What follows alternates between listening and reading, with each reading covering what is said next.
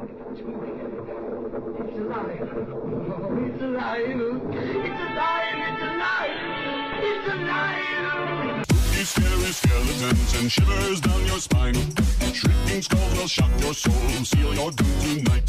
Spooky, scary skeletons speak with such a screech. You'll shake and shudder in surprise when you hear these zombies shriek. Sponsored by Alcoholics Anonymous? Alcoholics Anonymous, yeah. I feel like if that were the case, Where Am I should be. Yeah. Yeah, for sure. In the nicest way possible, I think you'd agree with me. He's a wrecking ball. He does come in like a wrecking ball. He's a Miley doesn't he? Cyrus. Yeah. He's a real Miley Cyrus. He's a character. He's got an achy breaky heart. I think that's what people described him as after last Thing game that we played. Who Goes There? It's no news to people who listen to the podcast by now. If you listen to enough episodes, you know that I play a giant game in my large, empty, labyrinthine mansion that I currently live in and am moving out of. More on that later. We use this giant empty house as a battlefield for a kind of escape room-esque murder mystery horror game of sorts, survival game. Yeah. And I invite pretty much anyone who's been on the podcast over to play. And it's a real who's who of lots of pasta. It's really fun, though. Yeah.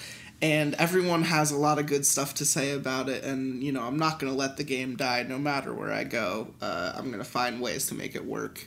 It'll be, I'm going to go on a limb, it'll be franchised in the next, 5 years. You'll have whatever the game is called in your town that you can go and, play with, some randos who don't know how to run it. Yeah, I'm also thinking of different, game modes, but we'll get there at some point. And I'm going to go out on a limb here and say that Where Am I was intoxicated for the entirety of the last time we played. And he made a lot of what I would say are bad decisions about how to play the game. Some borderline cheating decisions. Yep. And the only words used to describe him later that evening were... holy shit. That guy's a real character. Oh my. What a champ. What a guy. What a bud. So, I'm currently moving out of my basement that I've been talking about. And then he works in the grocery store. And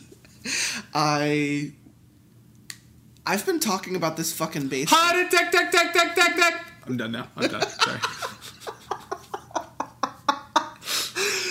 You ought to know now. I'm good. So, this basement means a lot to me. I have so many memories here. The show started here. So many other things have been filmed here, experienced here. This specific room has so much fucking juice in it, and that's the best way I can say it. There's a lot of juice. There's a lot of juice here, and don't turn on a black light because it's covered in juice. So much juice. I'm just thinking about O.J. Simpson. No, he's been living here. How's your roommate, O.J.? He's great. He's cool? Okay, cool. He's good. There was that thing. Don't tell the cops. Have you heard about the thing with him? You heard about the thing, I know. Right? It was the thing. It's a thing. That's fine. He's a nice guy. I'm sure he's a nice guy. Moving out of here is, it's a step in life. I'm not too sad about it anymore. I just want to... I've been living... they say walking on eggshells. I've been living on eggshells for the past 2.5 years. I can't really make this place my own as much as I couldn't really abandon it. Yeah. Or treat it like You've shit. been in limbo. I've been in limbo for 2.5 years. The podcast has been on a bit of a hiatus. I'm sure everyone's going to notice that there's been a 2-week gap between episodes instead of a 1-week gap. There's some larger than others. The episodes have been coming out very spontaneously. People don't really care. They're bearing with me. I know 2 people asked where the last week's episode was. I'm sorry. I don't feel like I have to apologize, but I'm gonna apologize. Two people texted me and said, "Where's the episode?" Hey, can I ask you a question? Yeah. Where the fuck is last week's episode? Yeah, I'm still editing it. 3 people have asked him. 3 people. Have 3 now people asked update where your last count. week's episode 3 people. And leave it in the comments below if you'd like to see, if you'd like a new like, post. Subscribe, follow. Hey guys, hit that like button. Kill yourself. and I'm a fucking mess. Like, so much stuff in life is just going on right now, and the podcast has to fall wayside for me to pull my life together at the moment. So I appreciate everyone's concern and patience, and I thank you for giving me some time to pull my shit together. Can I just say, heartfelt, and you can edit this out if you want to. I've known you for a while, right? And sometimes life kind of takes a shit on you. Yeah. That's it. That's the end of the thought. I just want you to know. I'm feeling it. I'm feeling it. There was no upswing to that. Nope. That was it. Yeah. Sometimes life takes a shit on you, folks. Yeah. And sometimes you don't get an episode for 3 weeks. let's fucking deal with it. I'll say that. And yeah, no, more to the point, deal with it. Deal with it. That's kind of been my mantra. That's been my thing for a long time. Deal with it. You know, even when I was animating things and, you know, putting out videos on other platforms, when people would ask why a video wasn't up on a day that I said a video was going to be up, I'd just be like, it's not up yet. Deal with it. You know. So that's where we're at with the show right now. You just got to deal with it. Update. Deal with it. I'm here, of course, with Django Phillips. Shango. Your episodes have been, like, ever since we restarted Borrasca, like 50 some views. Oh, cool. All cool. at once. As I was telling you before. All at once. So this weekend and like this week, I was drinking pretty heavy. So right now, like, that's right. Captain Death's kicking back, and I'm like kind of staying sober. And he's Evanescence. So when you turn off this episode in like the next 40 seconds, you'll know why. Because this is a sober episode. This is going to be a half sober the episode. Most sober Borrasca episode we've had yet. And I'm gonna fucking hate it. That being said, when we originally finished the story in episode 3, it's probably been the most shit-faced we ever were. Oh my god. Because we had to come back and do an addendum at the end of the episode. I don't even remember the end. I remember they were throwing babies in a well. That's okay. In a machine well. That was it. We're continuing the story today. This is, shit. What part even is this? Part 3. Part 3 This is part 3 of the new section. New so series. This is episode 6 of what is going to be a 7-episode series. The longest series we have. I'll say it like that. It's going to be the longest series we have. You recently just, your last episode was your 20th episode. Congrats, bud. Wow. You're the first person to reach 20 episodes. What? Yeah. 20 episodes. Wait, hold on. I'm holding. Hold on. This episode is brought to you by Citizen Cider. Hold on. I was gifted 2 beautiful cans by Franz McBoohoo when he visited me from the Great White North. And I'm sorry, did you say 20th episode? 20th episode.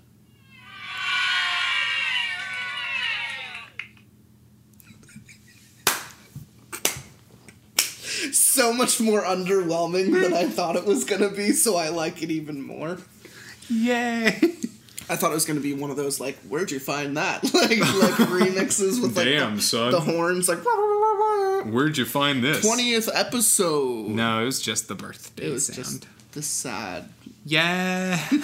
It's the like... unenthusiastic yay. It's the edutainment games in the 90s when you got a right answer.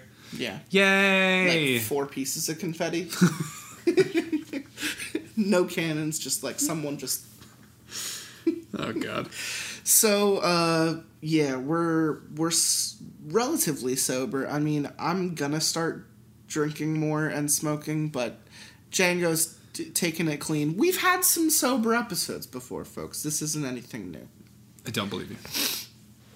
Well, remember, I was trying to get the JOB at one point, and I had to stop smoking. Oh, that JOB. For a solid, 3 months. Let's shout back out to, I'm going to say somewhere in the 70s. Episodes, 65 to, 80 were probably my sober period. Sober time. JOB. Sober time. Reverse it.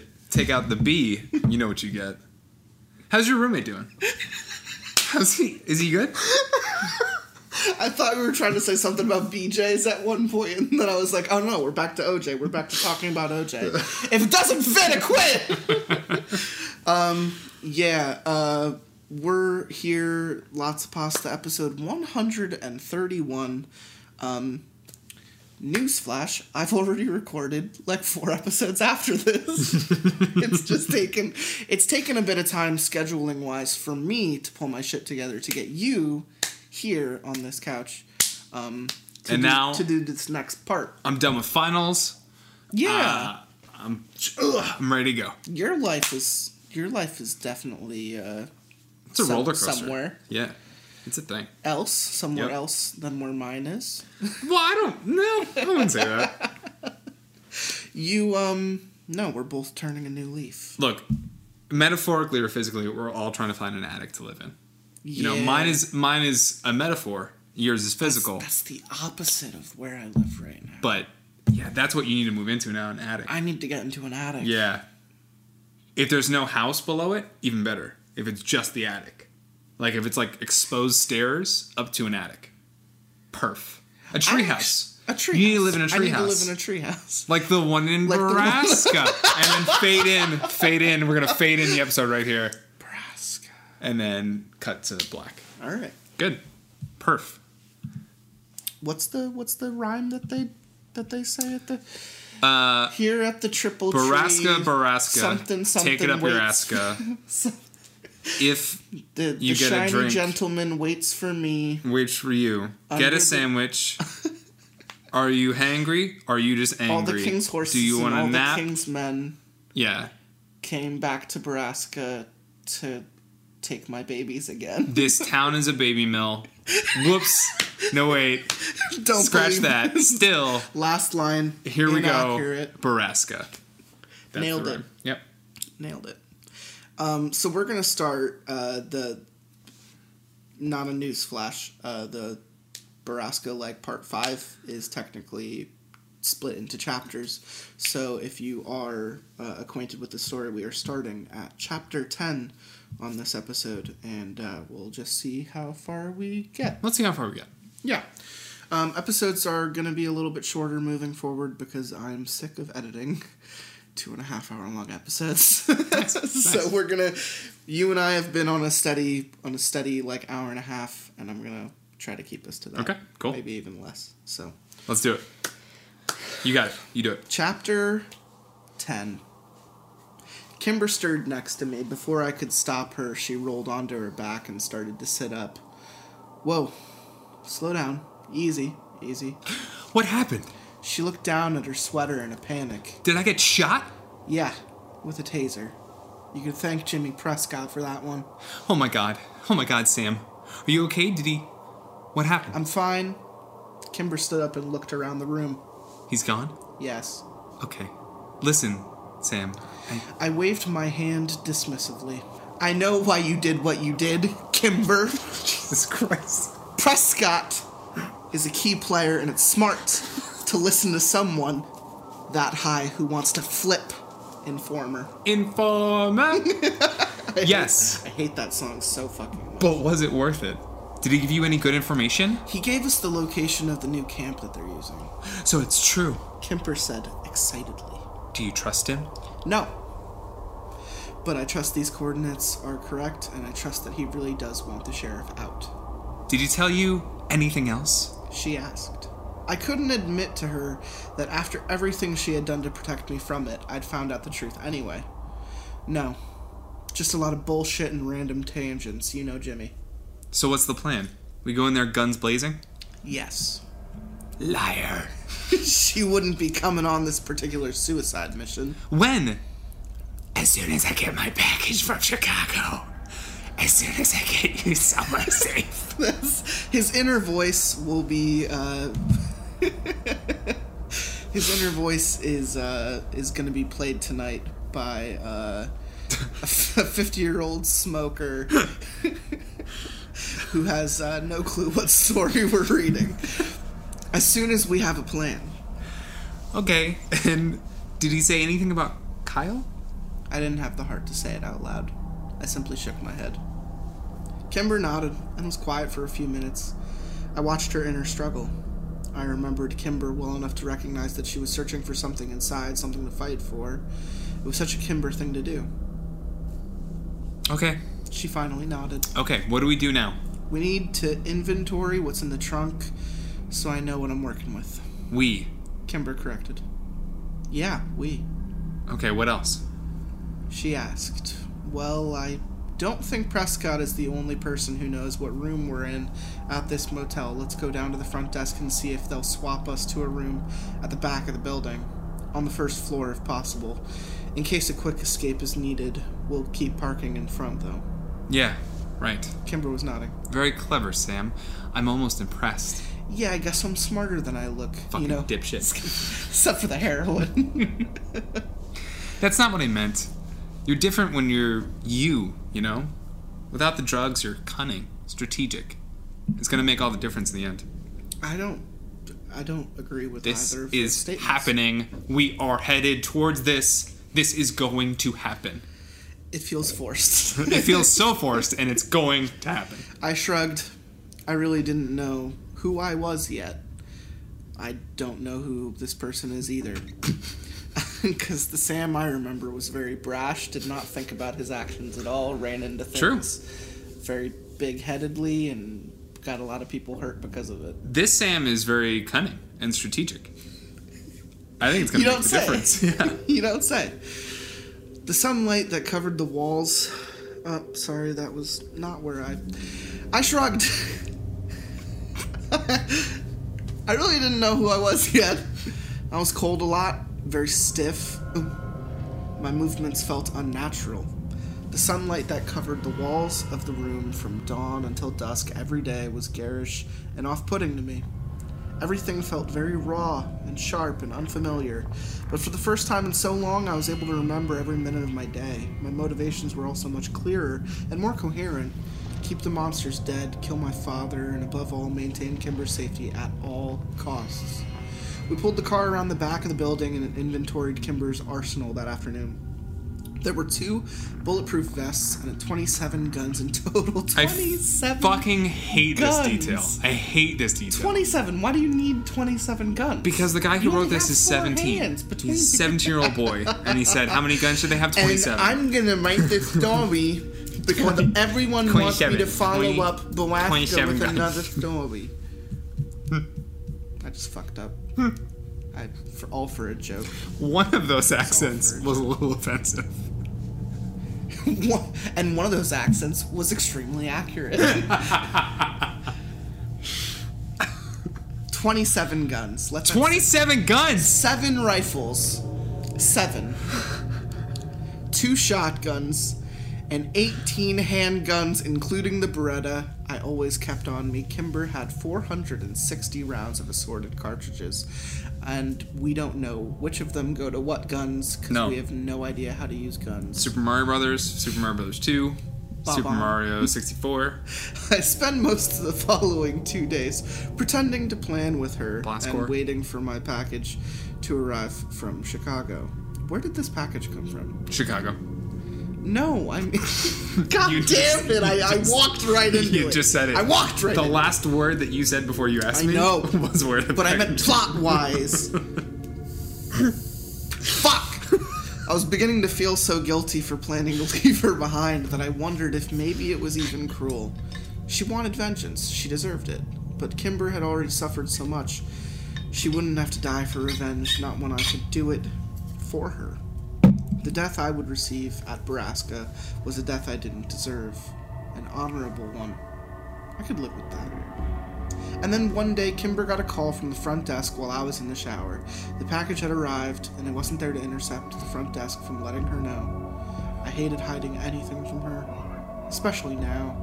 But I knew that if she found out about the mysterious package, she may realize that I was planning something without her. Is he going to suicide bomb? Is it? I don't know. I don't know if we're supposed to know. Can you ship that with UPS? Yeah, you can ship explosives. Yeah, they don't give a shit. I mean, it'll detonate before the hacker picked it up on eBay and just sent it to him. When I came out of the bathroom, the package was sitting on my bed, unopened. Kimber was draped casually over the armchair, watching something on TV as if nothing was wrong. I could only be so lucky. I didn't comment and gently moved the box to the area between the bed and the wall, where I kept my duffel bag. I took a deep breath. I'd almost been dreading this day, because now that the package was here, things were going to start moving very quickly. 2 days, I said out loud. 2 days? Kimber asked without taking her eyes off from the screen. We do this shit on Wednesday. I couldn't believe I actually knew it was a Monday. It was the little things that continued to impress me. Kimber kicked her feet off the bed and sat up in the armchair. Are we really ready? She asked. We'll have to be. Our plan is solid and we're running out of money. We need to make a move. We can't just wait for them to forget we're here. Do you think we should drive a few towns over and pick up some more ammo? 460 rounds? We should get at least 500 rounds. No, if we can't do it with 500 rounds, we can't do it at all. I need Prescott's number so I can ask him when the sheriff will be on the mountain. I've mapped the coordinates he gave us, and I'll take just under 40 minutes to get there. I'll find out, she said and pulled out her phone. No, I don't want him having access to you anymore. Once was bad enough. Sam, I can handle this. I got us this far, didn't I? Kimber, you know what that man has done. Yes, better than you do, Sam, she said bitterly. Give me the number. We stared each other down for a few minutes, both refusing to back off. Why are you trying to take me out of the equation? She asked finally. I'm not. I lied. Kimber glared at me angrily and then threw her phone at my head. Get it yourself. She sat back in her chair and watched me as I picked her phone up from the floor and imported the number into my own. I know you wouldn't leave me at this fucking hotel, Sam, she said. Of course not. I wouldn't go without you. Liar. Fine. Then I need to tell you that before we kill Jimmy, I want him to tell us where they're keeping Kyle. What? I sent the text to Prescott and then pulled the 9mm out from under my pillow where I kept it and checked the clip for the 100th time, counting the bullets. What do you mean, where they're keeping Kyle? I told you about this, but I'm not surprised you don't remember with all that China white. Kyle isn't at the Landies.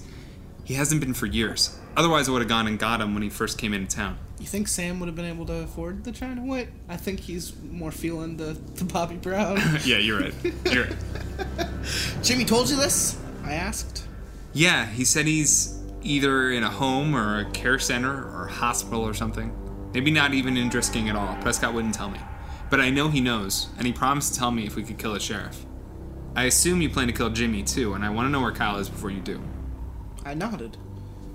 I had to give her this. I would give her this. I'd make sure to beat it out of Prescott before I killed him.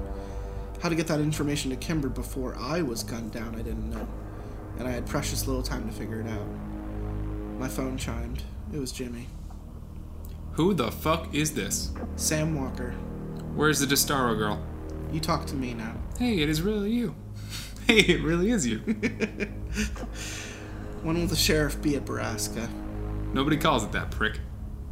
When the fuck will he be there, Jimmy? Your daddy's heading up to the stables tomorrow morning.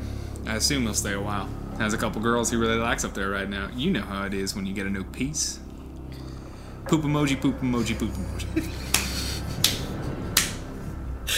The sheriff is going up to the mine tomorrow morning and probably... I like... If I can say anything, and I said it last episode, Prescott is the only character who plays well, like is written well. Like, he has been maintained... JP is the best character in the story. Yeah. 100%. And he's also, like, one of the worst, you know? Like, having an enthusiastic bad guy is a creepypasta kind of, like, thing. Yeah. But this one is played with a little bit of flourish, and I feel like... He upstages everybody If there's else. one thing I can say about the entire series so far, it's just that Jimmy Prescott is Fucking JP. terrible. Yeah. But in a great way. He's great. Did I say all No. that? Okay. The sheriff is going up to the mine tomorrow morning, and he'll probably be there for a few days, I told Kimber. Perfect.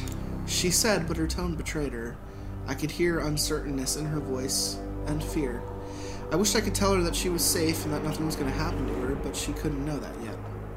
We'll make our move Wednesday morning, just before dawn, I said. It should be dark enough to see yet. Still maintain decent cover. Kimber nodded, then stood up and began to pace around. We need to do a lot of prep tomorrow. Figure out how many guns we can carry and how much ammunition we can fit in our pockets. Reloading takes time when you aren't trained. Well, that's 14 guns for you. 13 guns for me. So I'll have like 2 on my calf, 2 on my thighs, We should say 4 around the waist, 2 on my back, we should say 3 shoulder holsters. at this point in Sam's recovery from being a drug addict, he is loaded. He has been drinking all day. So with the guns, I'm gonna look like a guy from the fucking Matrix. I know kung fu. Reloading takes time when you aren't trained. Maybe tomorrow we can go over the firearms you'll be carrying and I can familiarize you with how to quickly reload clips. We want to prep those early, maybe tomorrow night. Good idea. I said as impassively as I could. I knew that by tomorrow night I would be gone. But I need to do something first, something I had been thinking about ever since the dreams I had had in those throes of withdrawal. I needed to see my mom. I wanted to let her know that I was still alive, and I needed to know if she knew what her husband was doing to people. I just couldn't accept that she did, and even if that was true, I believe that my mom would never hand me over to the sheriff if she thought he could hurt me. She loved her kids too much. I looked over at Kimber and realized that today was the last day I was ever going to have with her. I needed to get her out of town, but not now. Not yet. It was our last day together and I didn't want to spend it arguing.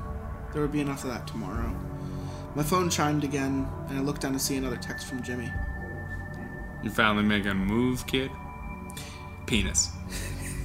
Photo of penis. Equal D. D. Tilde.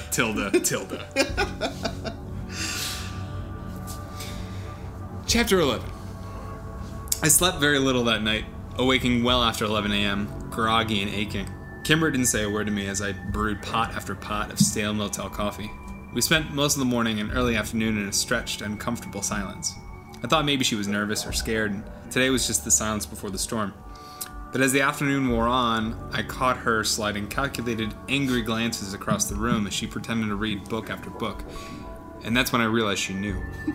I could just see him, like, sitting there just, like, sipping coffee. Every once in a while, he'll, like, turn to Kimber and she's just like,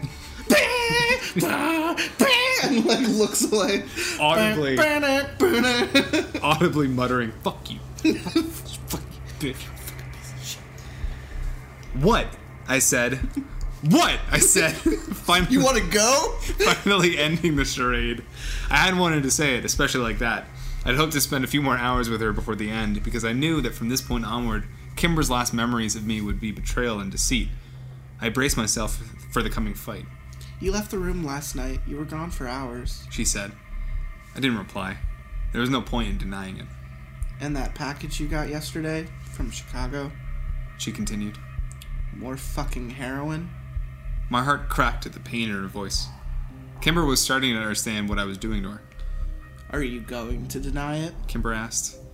And though her voice was angry, I heard the plea underneath. Please deny it. Please. It was drugs, wasn't it? What the fuck is wrong with you? Why are you doing this, Sam? Kimber screamed, flinging her book across the room, where it hit the wall behind my head. You couldn't fucking handle it? Could you? You couldn't be there for me when it mattered more than anything in the world? You're weak, Sam. You're fucking weak! I'm sorry, I whispered. Where did you go?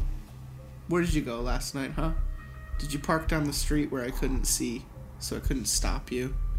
Kimber. You're a piece of shit, and I wish it had been you instead of Kyle. It should have been you. I'd often thought the very same, but hearing it from her hurt so much more. Me too. My quiet admission seemed to sober her. Kimber squeezed her hands together to still the anger and fear that were spawning wild electrical currents throughout her body that manifested as violent shudders. She knew this was the end, and for the first time since we crossed into Missouri, both Kimber and I were well and truly alone. We didn't even have each other anymore. We didn't have anything.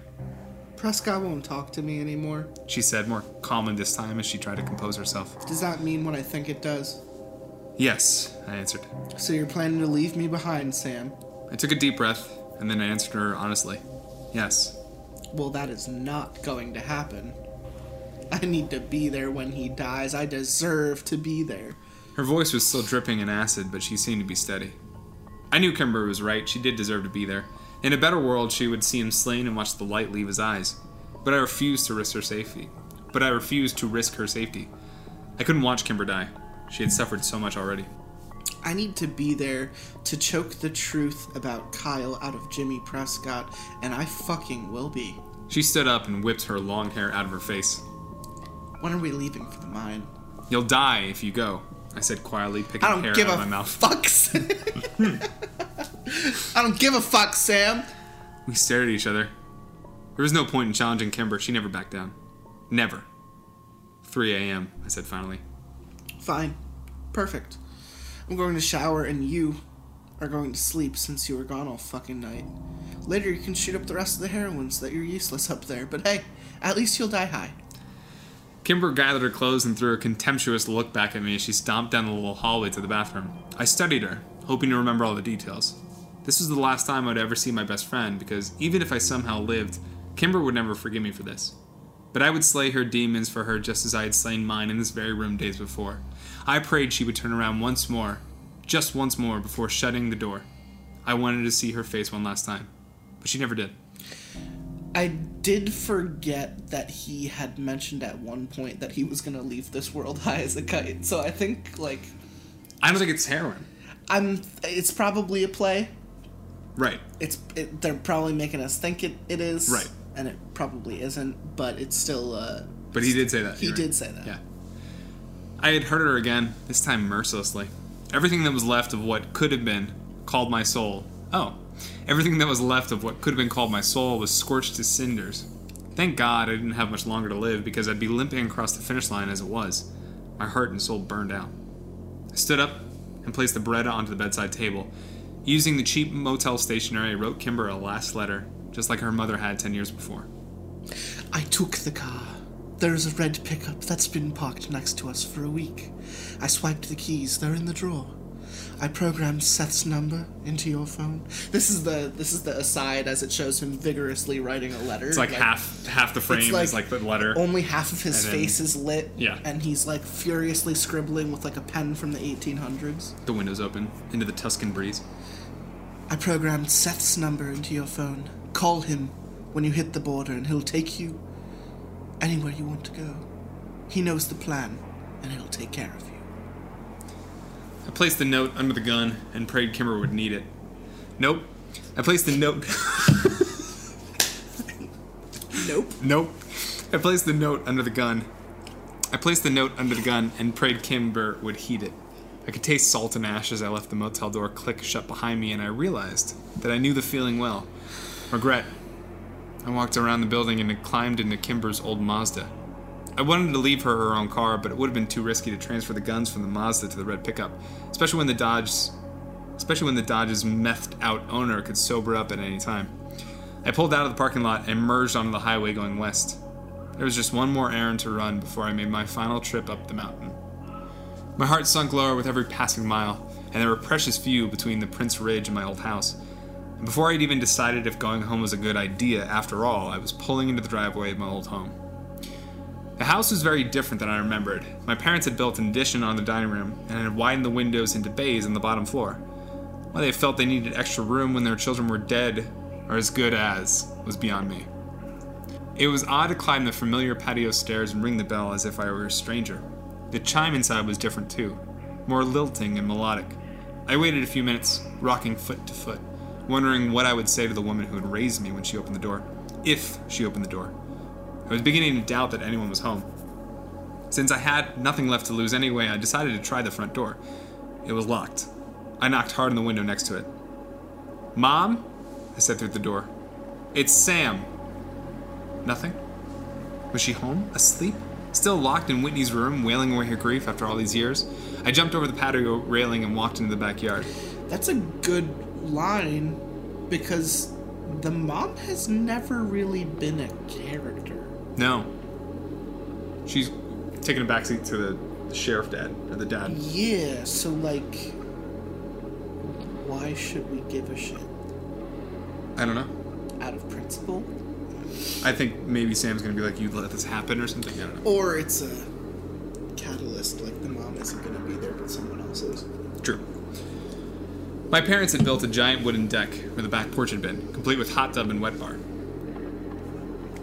They're certainly living it up without us, eh? I felt ire and indignation seething just below the surface, but I held it in check. A superpower I had only just recently acquired. Being really fucking pissed off and petty about everything. Along with flight and heat vision. Walking up the deck. Deck! Deck! It's okay, it's okay. Have you seen my mom? It's just, good morning. Good morning. Walking up the deck, I tried the sliding glass door to the kitchen. It caught on something, but with a hard yank, I was able to free it and the door slid open, allowing me access to the house. There were more upgrades inside, including mahogany floors and top-of-the-line kitchen appliances. And why not? What else was he going to do with the kids' college fund? I thought, bitterly. Ma'am? I called again and stepped over the threshold. As I waited for a response, my eyes began to wander around the room. Most of the walls hosted art of some kind, but now and again I found beautifully framed photos, hung reverently among them. I went room to room studying the framed pictures, all of which were hung in the most propitious part of the wall as if in worship. And of course, all the pictures were of Whitney. Proprietus? There is a word here, and we're not... All of them were hung on the wall. You know what? All of them were hung on the fucking wall as if in worship. And of course, all the pictures were of Whitney. He will never leave her be. Never. I wanted to hit something. As I wandered through the house, I began to realize that some of the pictures were duplicates, as if my father hadn't had enough photos of Whitney to cover the entire house. There were no photos of my parents, or me. I walked upstairs and it was more of the same. My old room housed only a flat-screen TV and a tanning bed, while Whitney's was exactly the way she left it. I couldn't bear to go into my parents' room. Everywhere I looked, I saw Whitney. No, I will not let this happen. I collected the photos from every room, foyer, and hallway, and then dumped the pictures, including glass and frame, into the deep marble sink in the kitchen. I then pulled a bottle of whiskey from the outside bar and poured it liberally over the sheriff's shrine. I took out a cigarette, lit it, and brought the lighter down to the alcohol-soaked pyre where it erupted into a pyramid of hungry flame. I put on my sunglasses and turned around and walked Fucking away walked out very that goddamn slowly. house. I would burn it all. I would burn him too. While I smoked the Marlboro... Wow, he really did. While I smoked the Marlboro and waited for the smoke alarm to trigger, I heard a familiar sound from down the hallway across the room. Someone was opening the garage. I didn't know what I would say to her, but she needed to answer for all this. I had to know what she knew about her daughter's death and her husband's crimes. I heard the door open, and then she was walking down the hallway towards the kitchen. I flicked my cigarette like a cool guy into the dying blaze and started towards her, still like a cool guy. But it wasn't my mother who emerged from the darkness. Shit! Chapter 12. Emmeline? It had taken only seconds to recognize her. Emma hadn't aged very much since we were teenagers, and she looked absolutely gorgeous. But I couldn't figure out what the fuck she was doing in my house. Emmeline immediately dropped the bag she was carrying in shock and slumped back against the wall. Who are you? What are you doing in my house? She said quickly, her eyes drawn to the fire quietly burning behind me. I was going to ask you the same thing. Why are you here? What are you burning? Her voice had risen to high-pitched hysteria. What's in the sink? What are you doing in my house, Emma? Her eyes finally slid up to my face at the familiar use of her name. I watched hesitant recognition dawn there. Sam? Yeah. Now answer my question. Why are you in my house? Where's my mom? Your mom? She repeated. Yeah, she lives here, you know, tall, brunette, always trying to feed everyone, married to the sheriff. Emmeline finally seemed to regain her composure. She straightened up against the wall, but refused to move away from it. Actually, I'm married to the sheriff. He did mention you were in town, come to think of it. she said. You're married to my dad. My stomach heaved. Yes, for about 7 years now. She crossed her arms in front of her and smirked. What had he done to her? Emmeline was never like this when I'd known her. She'd been sweet and friendly and shy. It was the reason I crushed on her so hard. With a sinking feeling, I remembered that my dad had known all that because we'd spoken about my feelings for Emmeline at length. Jimmy's word came back to me unbidden from days before. Walker has a thing about playing sick games with his kids. He's probably going to try to fuck your crush. I turned and threw up in the sink, dousing what little fire now remained in the pile of ash and twisted glass. That's revolting. What were you burning in my sink? She asked again. Where's my mother? I asked, spitting out the last of the bile. She died years ago. Less than a year after you run out of town. Emma said. She was beginning to sound annoyed and bored. My mother's dead. Yes, dead. Emma clipped. It was almost a relief. If my mom had been gone for so long, it meant that she hadn't been a part of any of this. But the pain was lurking there too. I could only hope that her death had been natural, because if it hadn't been, all I had was the prayer that the sheriff had shown mercy to his wife of 22 years. I am his wife now! Emma's shrill voice cut through the fog of grief that had surrounded me. How did she die, I asked. I don't remember. Emmeline rolled her eyes. It was so long ago, but it's not like you were here, so what do you care? You need to get out of here, Emma. He's dangerous. She scoffed. My husband would never hurt me. I'm the mother of his child. He loves me. You have a kid? With my dad? Yes. She smiled. She's at daycare right now, and she's his whole world. No one else compares, not even you. Oh, really? No one else compares? What's her name, Emma? I asked. Emmeline faltered, and the smile on her face turned snide.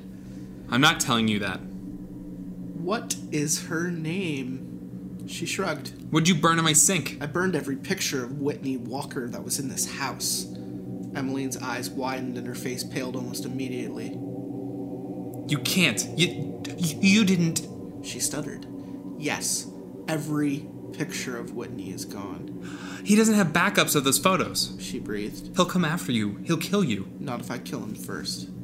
Emmeline pulled a phone out from her back pocket and began scrolling through numbers. She laughed, but it was disingenuous, high-pitched, and nervous. He'll kill you. He'll kill you when I tell you. He'll kill you when I tell him what you've done. You tell the sheriff I'm coming for him. I nodded at her as she dialed. Emmeline pulled her phone up to her ear. I didn't try to stop her. It was too late now anyway. My eyes flicked back to the sink. I couldn't hide this. The sheriff knew I was in town. He probably even knew that what I was here for, but if Jimmy Prescott could be believed, he didn't know that I knew where to find him. And that was the only thing I had going for me. That and the prayer that the sheriff wouldn't come tearing down out of the mountains when he found out what I did. I needed him there, where it all begun. Emma was moving slowly toward the back door, no doubt ready to bolt as soon as she reached it. The line suddenly connected and Emmeline began speaking very quickly. Send everyone to the house. Before she could get another word out, Emma was suddenly on her back on the ground, her phone spinning across the floor toward my foot. Kimber had come through the sliding door so fast I didn't even realize what had happened until I saw the mess of red hair on top of a screaming Emma.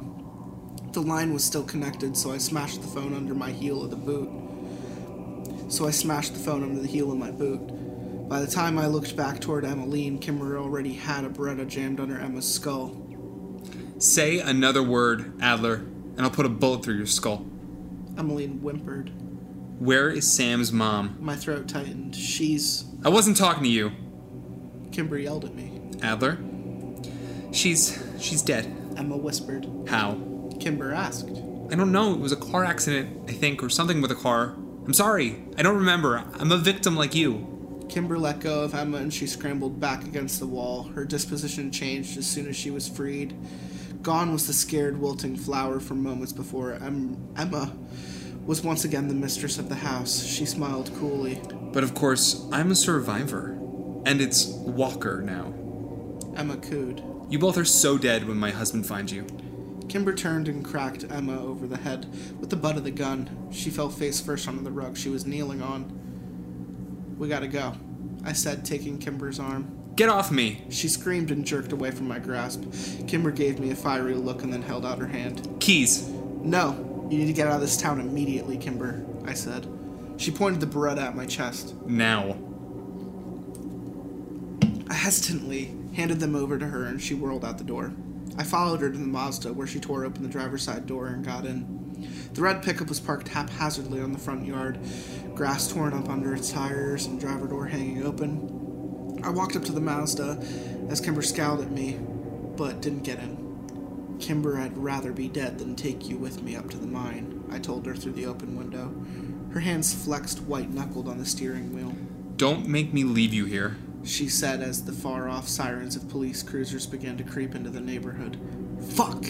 I yelled. Did Kimber always get her way? Before my door was even shut, Kimber was screeching out of the driveway.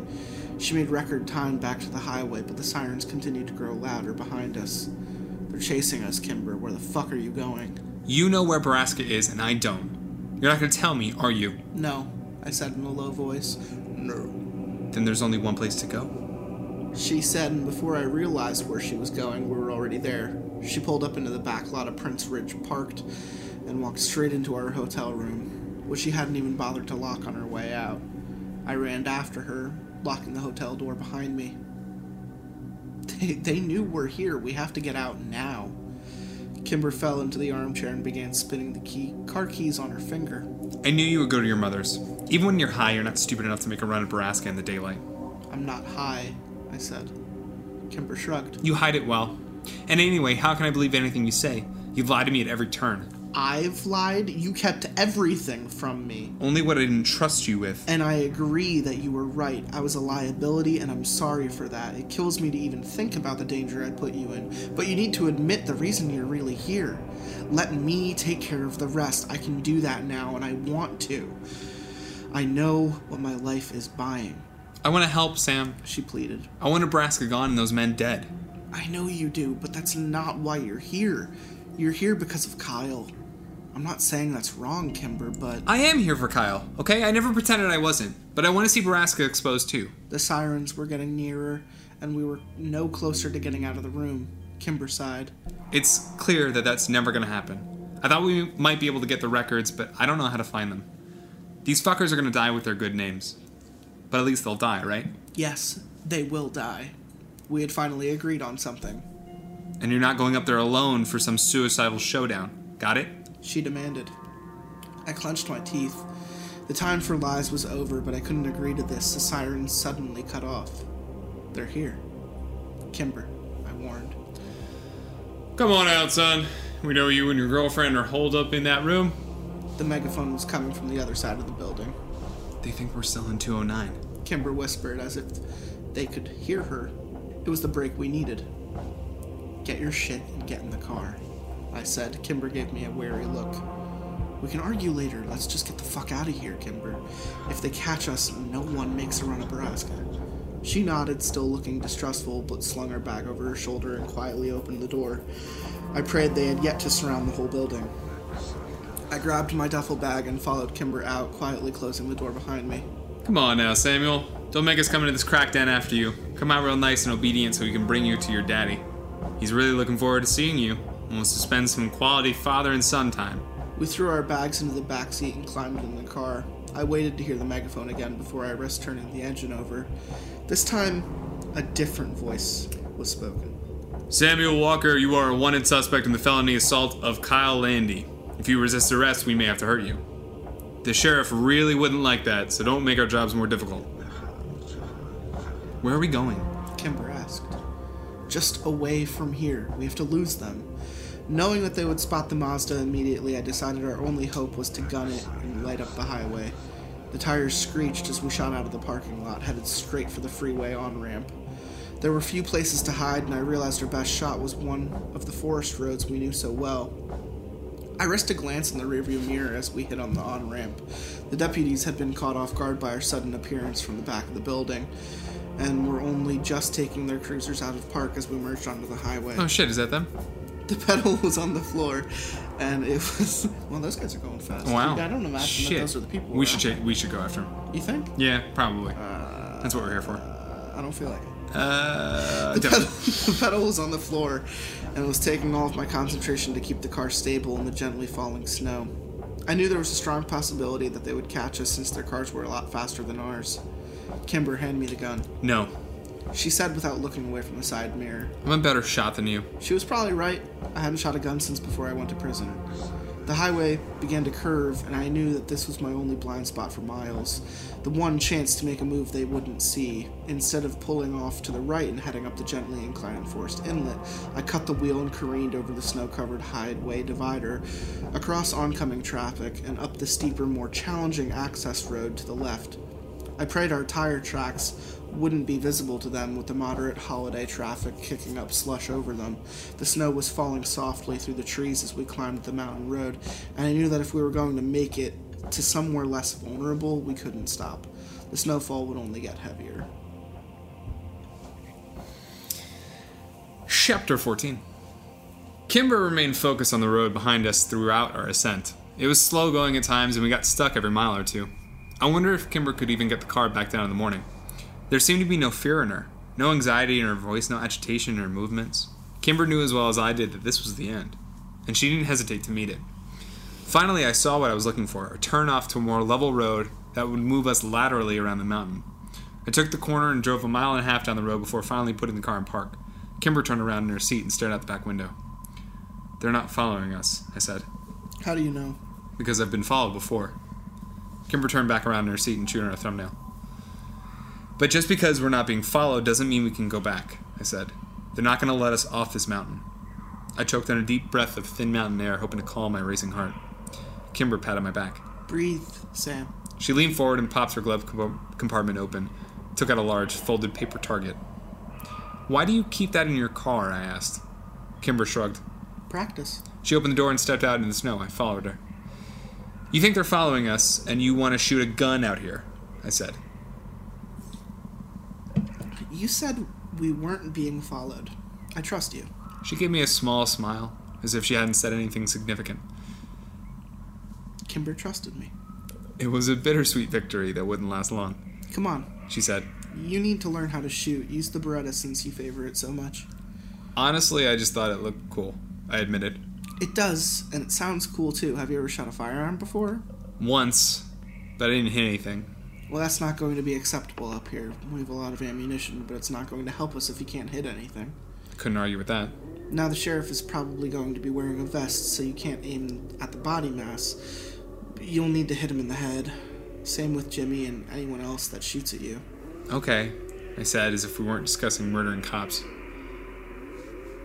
Kimber walked 20 yards away and pinned the target to a tree branch. Now the Beretta is a semi-automatic gun, so you won't need to chamber every cartridge. Just point and shoot in succession. "Right," I said. You don't need to rack the slide because there's already a bullet in the firing chamber. Your left foot should be in front of your right and shoulder length apart. Hold the gun with both hands. Good. Now align the sights and fix on the target. Squeeze the trigger whenever you're ready." The shot was louder than I expected, and echoed through the mountains for almost 3 seconds. Well, if they didn't know we were here already, they do now, "Not bad. Kimber said as she walked up to the target. You hit the very outside circle. Let me correct your stance a little." We worked through the afternoon in similar form, taking a lot of time between each shot. I would fire the gun, Kimber would adjust me or give me advice, and then I would try again. With each progressive squeeze of the trigger, I got a little closer to the center of the target. She worked with me until the sun had sunk far into the horizons and the shadows. Because you're only a man, and a man's got the will to take it. What? Gotta believe when the going gets rough, you gotta act tough to make Fucking it. no. History repeats itself, try and you will succeed. Never doubt that you're the one, and you can have a dream. You're the best around. They're having a montage right now. No! Nothing can ever bring you down. This is horrible. They had a montage. They had a montage. From sun up to sundown. They had a shooting montage The montage ends with somebody in the mountains calling the police about these shots that are happening in the fucking backwoods. And they get arrested and they get killed. We've heard like 300 shots coming from up the mountain, and there's a lot of music and a lot of cheering. And I can only imagine a lot of eye contact and a lot of nodding, and I'm not okay with someone is screaming, "You're the best around!" And then you can hear them pausing to take shots with what sounds like a handgun. And they're saying pew pew every time they do it. You need to come here right now. With each progressive squeeze of the trigger, I got a little closer to the center of the target. She worked with me until the sun had sunk far into the horizon, and the shadows were too long to decipher from each other. I was beginning to shiver, and the sun was cold. I know you're freezing, but this is the perfect amount of light to practice in. You're still leaving at 3 a.m., right? Yes. But Kimber, I can't have you out there. You know that, right? Why do you think I'm teaching you to shoot? You're gonna let me go alone? Do I have a choice? No. Kimber shrugged. Then I guess I have to. It was too easy. Deceptively easy. We both know she didn't mean it, but I didn't want to argue. Okay, so let's be logical. Couldn't she hole up somewhere else with a rifle and just back him up from a distance? Is it because we're not being logical? We're not being logical. Okay. Great. You got the best! Hurrah! That used to be my my morning alarm to wake up. It was like... Did it ruin the song? A little bit. Okay. Because my mornings were never great, but it did make me start with a little bit of vigor. A little pep. I would like hear it start, and I would be like, "Here we go again!" I'd just roll out of bed. That's pretty good. Yeah. Okay. Get low, like I taught you, and try to hit the birch tree again. I'm going to go get the SIG so I can show you how to use a rifle. I eyed the white bark of the far-off birch through the sights. I was determined to hit the trunk this time. Even though I knew I wouldn't have the luxury of taking time to line up my shots at the mine, I needed to learn how to use them properly if I was going to have any kind of chance at success. I exhaled slowly and brought my finger down to wrap around the trigger. Sam, stop! I turned around to see Kimber, standing at the trunk of her car. Her face, which had been flushed from the cold for the last hour, had gone white as the snow she was standing in. What's wrong? It's gone. What's gone? I asked in confusion. All of it. What? I walked over next to Kimber and stared into the trunk. All that remained was one bulletproof vest and a scribbled piece of yellow legal paper. We know all you have on you is one semi-automatic handgun. We're leaving you this ballistic vest to show you that we play fair. Your daddy wants to see you. Come to us before we come to you. Coordinates below. The good guys. Your P.S. Your vehicle has been low-jacked, courtesy of the Butler County Sheriff's Department. They just won. Kimber said in a defeated sort of bewilderment. And she was right. We were absolutely fucked. No, I said. Maybe we can still... Kimber slapped my face. She seemed to immediately regret it, as if she had surprised herself, but she carried on anyway. Don't be an idiot, Sam. Kimber jerked the 9mm out of my hand and ejected the clip. It was empty. You don't have anything on. You don't have anything on you? Nothing? I asked in cold fear. I could work with very little, but I couldn't work with nothing at all. Nothing. Said Kimber as she racked the slide. Except this. A bullet sprung out of the chamber and fell into the thin layer of snow below where it sunk. I fell on my knees to retrieve it. One bullet. We're gonna do this. This is where we're going. One bullet for one man. Make it count. We would have probably failed with 1,000 bullets, but with only one, I might as well just put it in my own head. When could they have done this? I was beginning to panic. I don't know. After we did our inventory days ago. Fuck! How'd they know what we were carrying on us? They've probably been watching us. Kimber said. Or Jimmy told them. I shook my head wildly, unable or unwilling to comprehend our current situation. I couldn't get control of my fear. We needed to sit. We needed to thin. Get in the car, I said finally. We need to get in the car and go to the gym. We need to get thin. We need to get fit. You're the best around. No, it's ruined. Montage ruined. We wasted all of our fucking ammo. We shut the doors and I turned on the engine, blasting the hot air into the cab. We ran it for 20 minutes, but nothing seemed to dissipate the cold. Maybe we should just leave. Kimber's voice wobbled when she finally spoke. Her shock was melting into hopelessness. Come back in another 10 years. I didn't want to tell her that we couldn't leave. They were tracking the car. They knew exactly where we were. They always had. All roads down the mountain were already blocked. All roads now led to Borrasca. Alright, I think this is the last part we're reading today. I think we're stopping at Cool. 16. Yeah. Oh, perfect. All right. So, I'm going to take chapter 15. This is going to be the last one we're reading today. Finish strong. I pulled off my jacket and shoved it behind my lower back, which was beginning to throb in pain. Kimber was in and out of sleep, and I occasionally turned off the car to conserve gas, making sure to cover her with all the clothes I could find in our duffel bags. It was midnight, the woods were quiet, there's no moonlight to reveal what surrounded the car. We were enveloped by empty, black, ice-cold air. Can we pause here to do another popular segment on Lots of Pasta? Which is where Popular segment. where Django says, hey, don't do this part of the story in real life because this is dumb. Kids, don't sleep in a car in winter because if snow falls while you're sleeping, it will cover up your tailpipe and then carbon monoxide will get into the cabin of the car and you will die. That's good. Dun, dun, dun, dun, dun, dun, dun. I was cold and tired and in pain. I needed to wait until a few hours before dawn to start my trek to the mine, and the walk to Borrasca would be around 2.5 hours from where we were. Whatever happened to Jimmy telling him that they don't fucking call it that anymore? I love that line. It's like, no one fucking calls it that, you stupid asshole. It's like, the mine, bro. It's not, we don't call it Borrasca. That was a word created by children that no one ever used. Oh, guys, do you want to go to Borrasca and rape some women? Borrasca. You fucking nerd.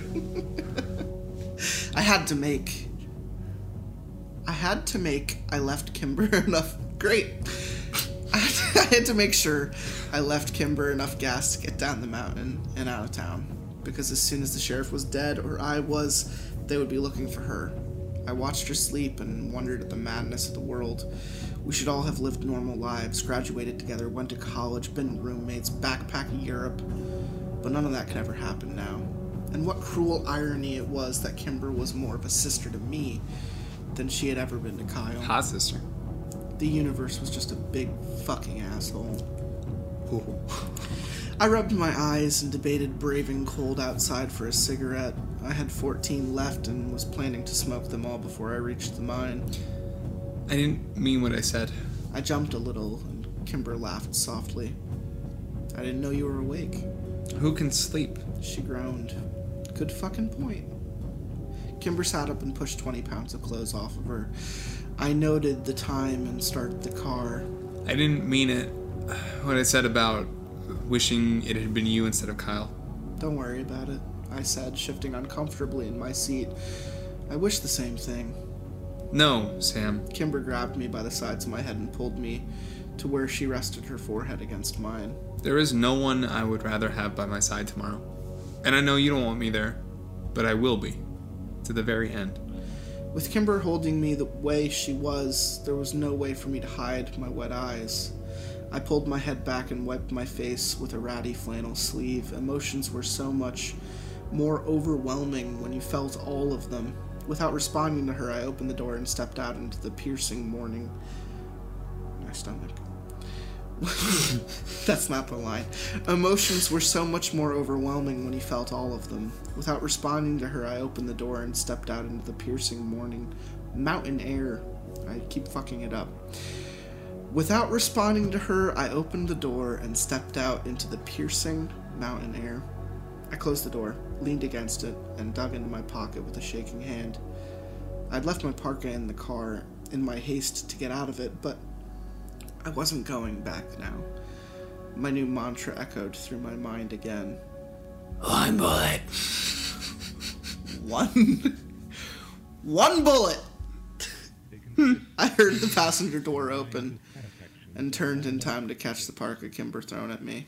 You idiot. She said. Get back in the car, it's freezing. Oh, no. I got it. Get back in the car, it's freezing. You think? She said sarcastically.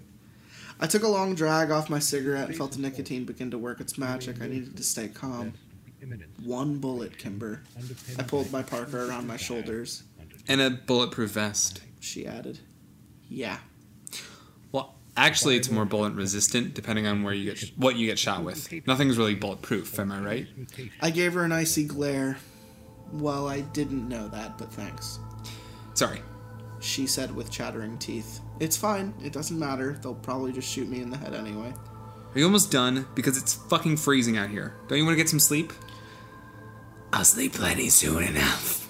I thought morbidly. Not really. I flicked the cigarette away and followed its amber glow to where it settled in the fresh, still falling snow. We climbed back into the car and checked the time. 4 more minutes and I would have to shut the engine off again. I know you think I should stay. So tell me, what would I do after you leave? Kimber asked as she laid both of her hands over the air vents. Wait until you hear gunfire. As soon as you do, get the hell off of this mountain. If you haven't heard anything by 6 a.m., leave anyway. Ditch the car about 3 miles down and walk out. Don't follow me down the road. Just keep going downhill. Call Seth as soon as you get the signal. Kimber nodded. Interesting. And how will I know what happened to you? I'll contact you, or I won't.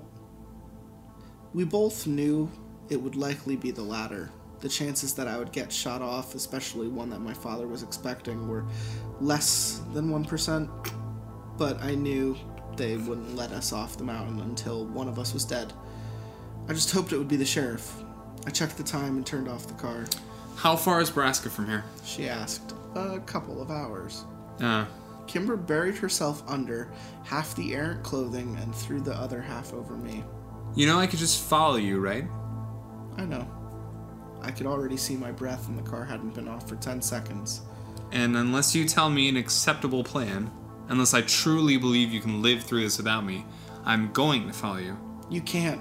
Kimber, I need to stop being a selfish little shit and sacrifice something for once in my life. And you've lost too much already. But I need to do this, Sam. I won't watch you die. I fucking won't let that happen. Don't you think you're being selfish right freaking now? My death isn't yours to decide. I've gotten us this far, and I've been preparing for this for so long. You can't go without me. Let me do this for you, Kimber. My monsters are dead. I killed them. I'm clean. I can do this. I'll find out the truth about Kyle and where he is, and then I'll call you. I know Borrasca has signal because Emma called the sheriff there. Maybe he'll go easy on you. Maybe his guard will be down since you're his son. You're the only son he has and all. I didn't correct her. I doubt it. We did burn all of his daughter's photos and pistol whip his wife. Worth it. Kimber said. But what do you mean about Whitney's photos? Trust me, you're better off not knowing. Kimber sighed. 1 gun, 1 bullet, 1 vest. We need a motherfucker of a plan. Yeah, we do. And I need to be a part of it. Fuck, no, Kimber. I'm not backing down from this. Neither am I. Look, if I can come up with something that gives me a reasonable chance of not dying, will you agree to assist from afar? I'm listening, but you should expect me to argue. Trust me, I do. And argue is what we did deep into the crisp morning hours. Before I was ready to... The clock showed 3 a.m.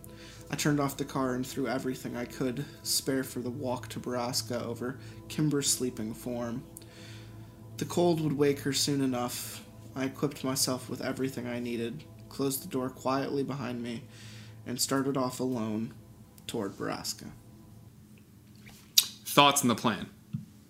This is what I think It's they're going to do. pretty great. It's a great plan.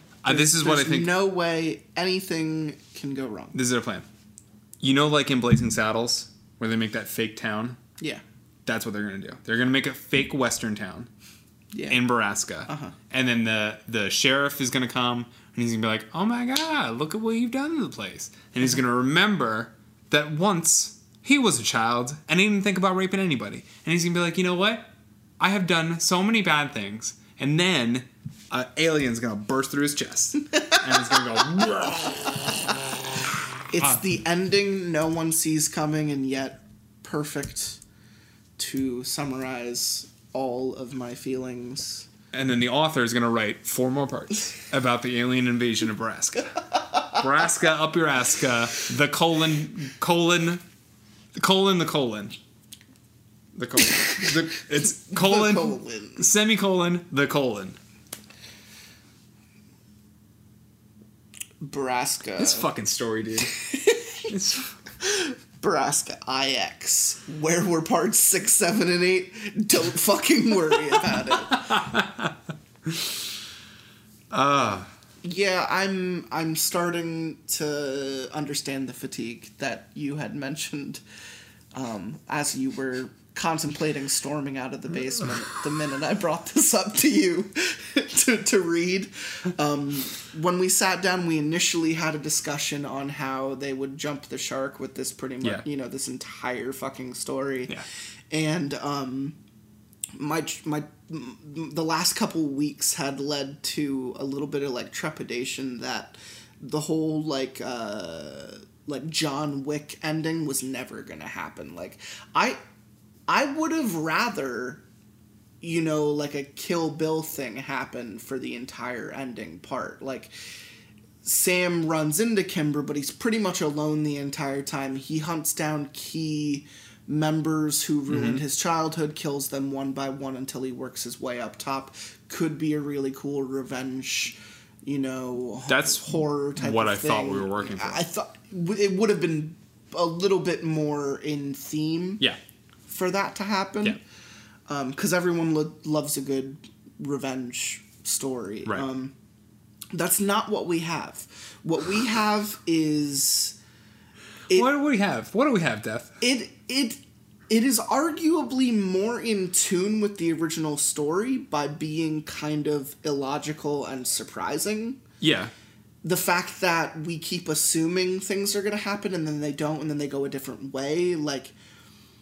I mean, I did call it that the mom wasn't going to be in the house and it was going to be a catalyst for someone else to be there, but we really didn't know, what depths things were going to go to. I think a lot of what we could consider plot points are just kind of red herrings at this point. Like, it doesn't matter that they took all of the guns, everything that we had been talking about to this point, because we knew there never was going to be a Matrix lobby shootout. Yeah, right. It was never going to be the tower scene,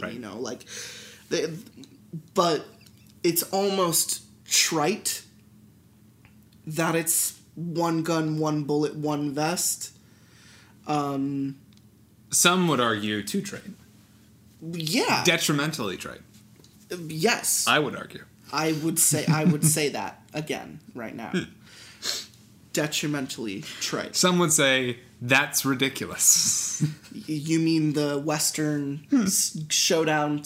Yes. Oh my! What if they got there and then a guy in like a wig comes out and he's like, "Now lads, take 10 paces away from each other. Swear to God. Hold your pistols up to the sky, and on the 10th pace, turn around and see." Who is here to represent you? If they go into like 1700s dueling, we're gonna have a scene where like there's like 17 police SUVs, 20 cruisers, and like people pile out with like rifles and like riot gear. And Sam just walks up. And Sam's dad is like, "Everyone, fall back." Literally everyone in this 150 person police force, just fall back because this is way more important. This little duel that I'm gonna have with my son, and yeah, that's what's gonna happen.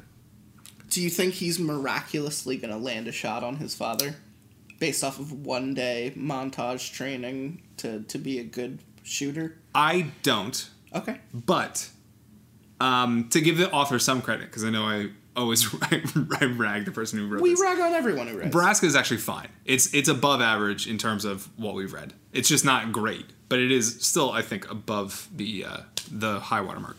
I don't know what happened with the package. And I think we'll see a return of the package. Ah, right. We haven't talked about the package. I think bomb. I think Sam's gonna pull the cord and be like, "Sayonara, suckers," and then Kimber's gonna be watching and like see the giant explosion and be like, and then that's how we, Is Prescott gonna be there? Do all of our problems get solved by this bomb? Maybe, or maybe better. I would like this better if there was a neat little epilogue or Jimmy Prescott's like, he moved in as sheriff. He's like setting up his office. Someone comes to see his office, and he realizes, oh my god, his secretary's gone out. And then it's like Kimber. She walks in with like a fucking machete. She's like, "What up, JP?" And like cuts his head off. Yeah, that'd be better. I think anything would be better than what we're expecting right now. Yeah. Remember, guys, one bullet, one vest, one scotch, one whiskey, one beer, one ice cube. So this was episode 131 with Django Phillips. Django. And we are still... You never know how long it's going to be. One day it's going to be 30 minutes long. Are you ready for that? Uninterrupted. That's not going to happen. It's humanly impossible. Because I'm going to do that cyclical breathing where you breathe through your nose while you're exhaling. Like the monks. Like trumpet players. Or trumpet players. Yep. And one bullet. One bullet. Next Two time. man. Final episode. 3 cars. Borrasca. 4 babies. 5 mills. 6 swans a-swimming. Oh my god, could you imagine like a far-off sequel to Borrasca at some point where it's just baby mills in like every state? Every single city has a baby mill. Yeah. It's like the Purge 4, baby mill time. And there was already a Purge 4, I'm pretty sure. Purge 5. There's a baby mill in every city. Jordan Peele directs this high-paced, high-pulse, pounding action thriller. I have to end the episode before you... Starring Robert Downey Jr. As a man in every single city who discovers a dark and twisted secret. There are baby mills everywhere. He only has 48 hours to save the love of his life, played by Betty White, before he expires from a heroin overdose. Can he do it? Will he save him? Also, he's black. Also, he has to confront his blackness. Jordan Peele, Get Out, Purge 5, Baby Mill. Dun dun. This summer. Dun dun.